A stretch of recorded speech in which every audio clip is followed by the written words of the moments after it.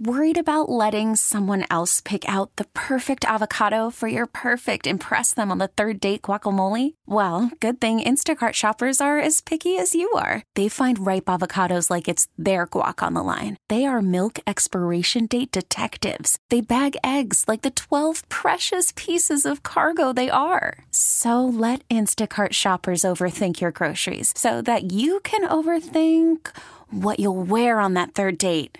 Download the Instacart app to get free delivery on your first 3 orders while supplies last. Minimum $10 per order. Additional terms apply. This episode is brought to you by Progressive Insurance. Whether you love true crime or comedy, celebrity interviews or news, you call the shots on what's in your podcast queue. And guess what?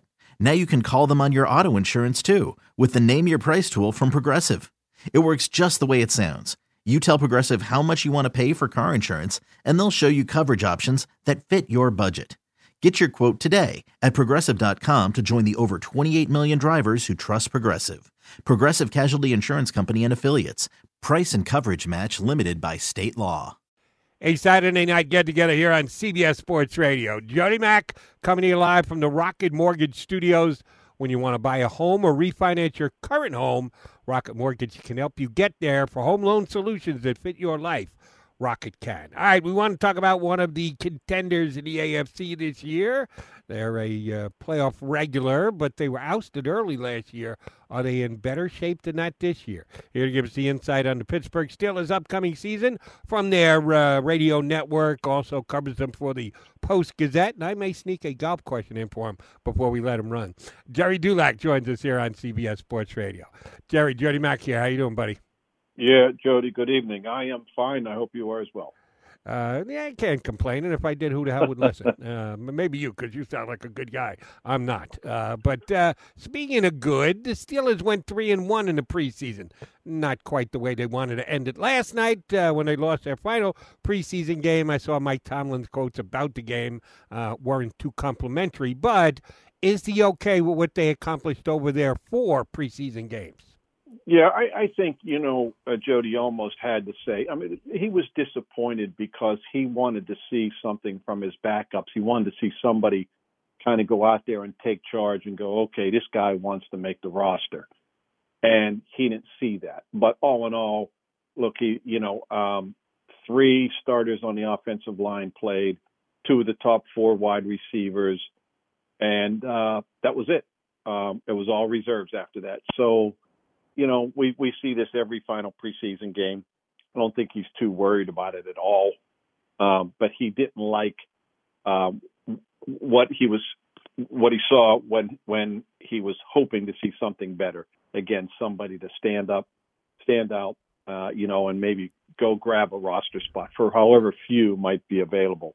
But all in all, I think they are, they've made some moves here in the last 4 or 5 weeks to really, in my opinion, strengthen that defense. Not that I thought would be a weak link, no, but I thought it would be weaker, and I'm not so sure that's the case after bringing in Melvin Ingram and Joe Schobert. I was going to say, is Ingram the key move that they made during this offseason to upgrade that defense in your mind? Well, Jody, the reason why he's key, he's not going to come in and start. I've been told that those knee issues that he's had, he's going to be a 20 to 25 down player, if that. But the key is you're bringing in a 5-time Pro Bowler when you want to give T.J. Watt a rest or Alex Highsmith. They really like Alex Highsmith on the other side. He's not Bud Dupree of 2020, but he's ahead of where Bud Dupree was in Bud Dupree's second year. And so Melvin Ingram wasn't brought in to start, but if he would have to play a lot, they're perfectly fine with it. One of those guys got hurt. So he really strengthens the depth at that position. When you can bring Melvin Ingram off the bench, you're doing okay. And, again, they'll want to rotate this guy in there, and they'll have no hesitancy doing so. They couldn't do that with what they had before. Nice piece of depth to be added to that defensive line in Pittsburgh. All right, Mr. Haskins struggled last night. Not that Dobbs played any better, and the coach has been quiet about, other than Ben Roethlisberger being the starter, what the order of the quarterbacks are on this team right now. Well, first things first, you got to decide which of the three not named Roethlisberger are going to, which of the two of the three are going to make the team. Is Haskins going to make this even after last night's poor performance? Yeah, I think Jody, I think what Dwayne Haskins did in the preseason prior to last night was lock up that number 3 job. If Mike Tomlin was hoping to see something, having him play with some of his ones against some of Carolina's ones and seeing, as opposed to facing the other team's second and third teamers like he did a couple weeks ago in Philly where he looked really good. This was an opportunity for him to play with some of his own ones against some of their ones, in fact, a lot of their ones, and he just laid an egg. 3 of 9, 24 yards, 2.4 passer rating in the first half. And, he came in the fourth quarter when Josh Dobbs got hurt, completed 5 in a row, 74 yards and a touchdown. But that was against Carolina's third-teamers. And so if Mike Tomlin wanted to see something from Dwayne Haskins to maybe think, okay, maybe he can be our number 2 quarterback, he didn't see it. That would be just a tremendous leap of faith to think that Dwayne Haskins is going to come in, look good in a preseason game against the other team's backups and think, okay, we're going to move him ahead of Mason Rudolph. They really like Mason Rudolph, rightfully so. He's their number 2 quarterback. Dwayne Haskins not only isn't their number 2 quarterback, he shouldn't be their number 2 quarterback, but he will be number 3. Gotcha. All right. I know the coach backed off Najee Harris. He said he was planning on playing the rookie all 4 games, decided not to play him last night. Right. This side of Derrick Henry and maybe the kid in Minnesota, there are no workhorse backs in the NFL anymore. It seems like everyone goes with a combination at the running back position, but Najee Harris is pretty special and looked pretty good in the preseason. How heavy is he going to be used in Pittsburgh's run attack this year? Well, Mike Tomlin's MO is always run these guys till the wheels come off, and that's what he'll do with Najee Harris. I've already said that I would be willing to bet that Najee Harris, as long as he stays healthy, will lead the AFC in carries and maybe even yards. The guy's a stud. They are committed to using him. They're not going to change their entire offense. It's still Ben's team. But there's not going to be, he's not going to play every snap. And some guys will come in, but, they'll lean on this guy primarily. And, the fact that he didn't play him against Carolina when he said he was going to use him all 4 games shows you what he thinks of Najee Harris. It's like, okay, we know what he can do. We've seen enough of him. He's one of our starters. He's a regular, and we're not going to play him in this game because we don't want anything to happen. So they're really high on this guy. I'm not a big fan of OTAs, Jody. But when you see this guy in OTAs just standing there in shorts, he looks impressive just standing there, right? He's the real deal, and I think their commitment to blowing up that running game, everything from the coaching to the scheme to the technique to the personnel, they're the worst in the league the last 2 years. They have nowhere to go but up, but their commitment to overhaul every aspect of it, we'll see how that pans out in the regular season, but I think you'll see a vast difference, and because of 22, he's the missing piece. Yeah, they've got a good one to rely on. We're talking to Gerry Dulac from the Pittsburgh Post-Gazette and the Steelers Radio Network here with us on CBS Sports Radio. All right, earlier this preseason, James Washington let it be known he was none too happy with his role on the Steelers and thought that he would be better placed elsewhere. He is still on this Pittsburgh team. Depth at wide receiver is one of their stronger positions, and he's part of that. They've got a roster decision to make between now and Tuesday. Is Washington going to be there by the time the rosters are formalized? Yeah, I think so. Adam Schefter's a professional friend of mine, and I don't dispute anything he says, but I will tell you that the people who know James Washington tell me that is completely false, that he did not ask to be traded. And he's not, would he like more passes? Of course. But is he brooding and being petulant and complaining? No. And, he is one of their top 4. They'll probably keep 5. Ray McLeod would be the 5th. And then it's a question, do you want to keep a 6th guy? But nobody's really jumping out. There's a first-year free agent by the name of Cody White, who, if they're going to keep 6, I think would sneak in there. But the reason I don't think they'll keep 6, Jody, is because they got 5. Ray McLeod's the 5th. He's their return specialist. They have 2 receiving tight ends. They have 4 other wide receivers, and they have Najee Harris. How many more receiving weapons do you need? That's why I don't think they'll keep 6 wide receivers. But James Washington, hey, look, anybody aside from Ben Roethlisberger and T.J. Watt are probably tradable. I mean, you know what I'm saying.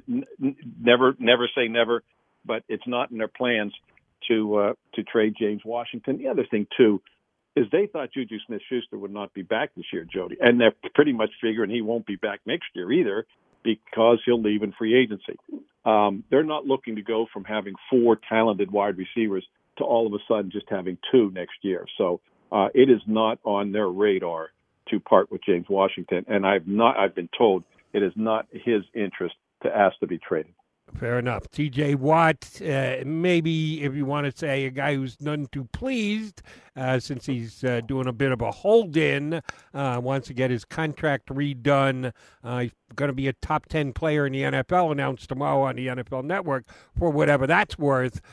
Is he waiting for that to get the contract done? We know the Steelers have a very specific way they do contracts and extensions. It almost never includes doing it past the start of a season, and we are just 20 days away. Where do he and the Steelers sit in their extension conversations? You know, Jody, their arrangement, and that's what it is for T.J. Watt to come into camp and not practice. T.J. Watt didn't want to hold out.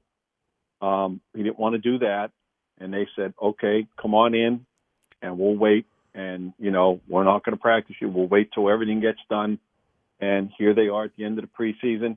And I've been told that you will see that deal get done, and you will see him be paid as handsomely as any defensive player, not any edge rusher. Of course, they make most of the money, as any defensive player in the NFL. When you look at the highest paid guys, Khalil Mack's at $141 million total money. And I'm trying to remember, Joey Bosa is the highest per year on average at $27 million, I believe. You will see T.J. Watt's number approximate that, if not past that. And it will be forthcoming. But there is no stare down here. There's no acrimony. Both sides are in agreement. That's why T.J. Watt's in camp, and that's why the Steelers are letting him just wait until this contract is done. And they believe they have enough time now. T.J. Watt's a highly conditioned player, Jody. They don't have to worry about that. I don't think they have to worry about hitting, although, there's something to be said for football shape, of course. He'll be ready when the regular season starts, and I think you will see him back real quickly, and I think you will see the deal get done. All right. Last year, of course, the Steelers got out to an 11-0 start. That's pretty good. Unfortunately, They lost 5 of their last 6 games, including 2 in a row to the Cleveland Browns. Last game of the season, and, of course, in the wild card matchup, the Steelers have had not only an on-field edge, but I think a mental edge over the Browns as well over the last 2, 4, 6, 8, 10 years, however long you want to go back, certainly the Mike Tomlin era. That should have gone by the wayside, losing 2 games in 2 weeks to Cleveland. But now you got the revenge factor going your way. How is Mike Tomlin going to spin this so those 2 big matchups against the Browns this year go his Steelers' way? Mike Tomlin always likes to say last year is last year, but I can tell you that playoff loss will not slip his memory. The last game of the year, Steelers were playing all their backups. The game meant nothing to them, and that was a desperate Cleveland team that needed to win to get into the postseason, and it went right down to the wire. Mason Rudolph was outstanding in that game, but the Steelers used their backups, and that game was in Cleveland. So, that they actually outplayed the Browns, but it didn't matter to them whether they won or lost. Now, playoff game's a whole nother different story, and if you recall the first play of the game, the snap over Ben's head, Jody, I have never seen any game, especially a playoff game, any game turn on one play, the first play of the game, like that one did. You could just see the air go out of their emotional balloon, and they never recovered. In the next series, it's a tip pass, Ben gets intercepted, and next thing you know, it's series after that, it's 21-0. And that one play turn, you could just see it in the Steeler players, and it just turned that entire game. I don't think there's any doubt Mike Tomlin will remind those guys. Look, they know Cleveland's good, but he will remind them at every opportunity when they're facing the Browns of what happened last year. What was really disturbing disturbing about that, Jody, was that's 4 years in a row now. They collapsed at the end. 4 years ago, it was an embarrassing loss to Jacksonville at home when they had the first round bye. Then each of the previous seasons after that, 18 and 19, collapses at the end of the season, where they lost 3 of their last 4 and 4 of their last 6 to miss the playoffs by 1 game each of those 2 years. And then last year losing, as you mentioned, 4 of their last 5. It has become a systemic problem, and it's something I can't put my finger on it. I don't know that they're able to identify it, but whatever it is, they better change it because it's become a disturbing pattern the last 4 years, and that's why people here in Pittsburgh want to complain about Mike Tomlin because they have these opportunities in their hands, and they've won 3 playoff games since 2010. One of them was against Miami Dolphins' third-team quarterback, and the others was that game in Cincinnati where Vontaze Burfict and Adam Jones, those 2 knuckleheads, basically handed the game to him at the end with those stupid penalties.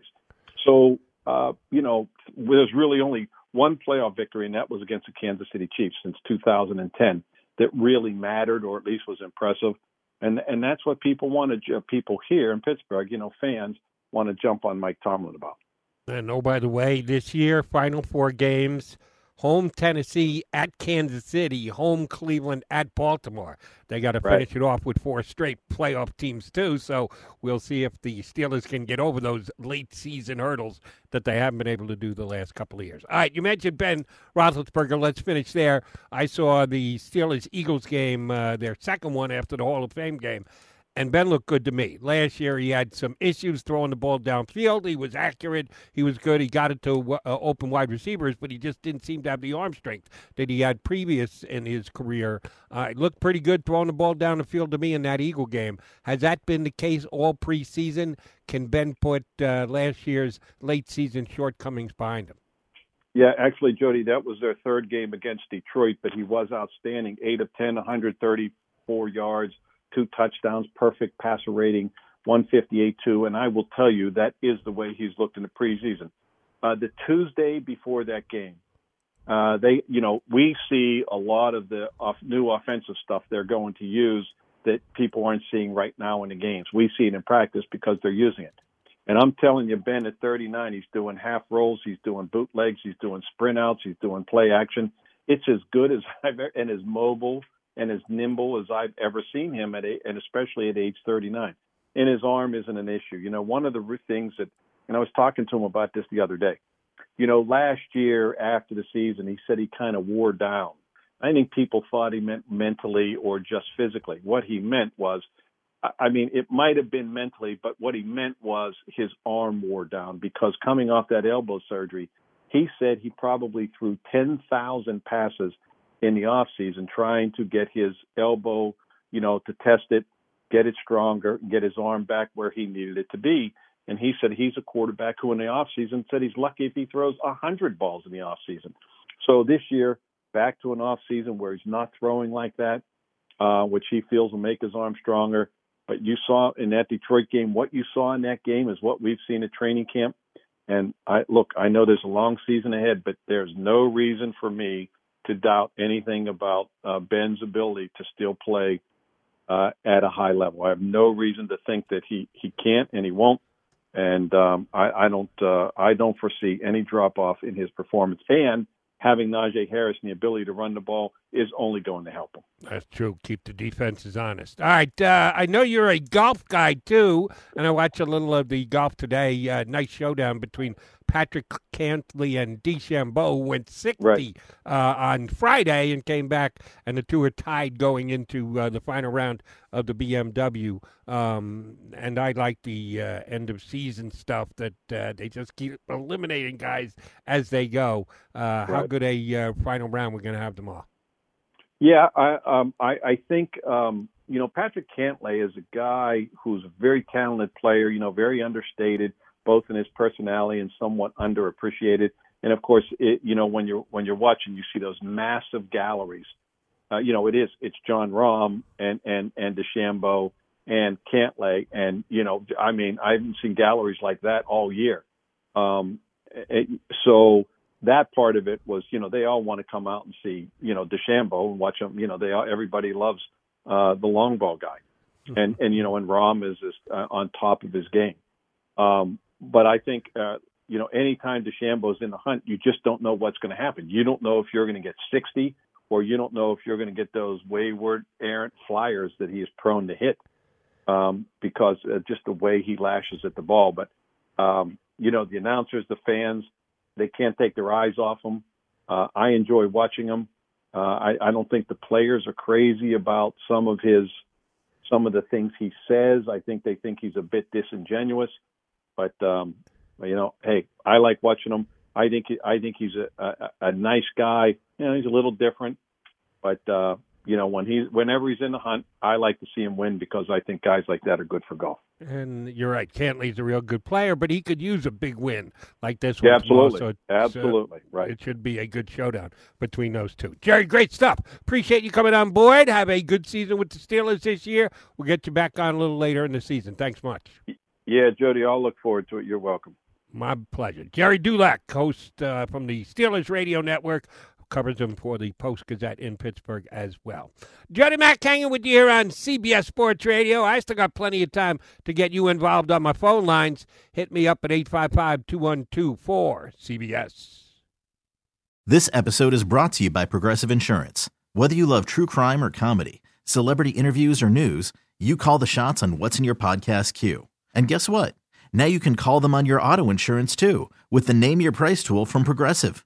It works just the way it sounds. You tell Progressive how much you want to pay for car insurance, and they'll show you coverage options that fit your budget.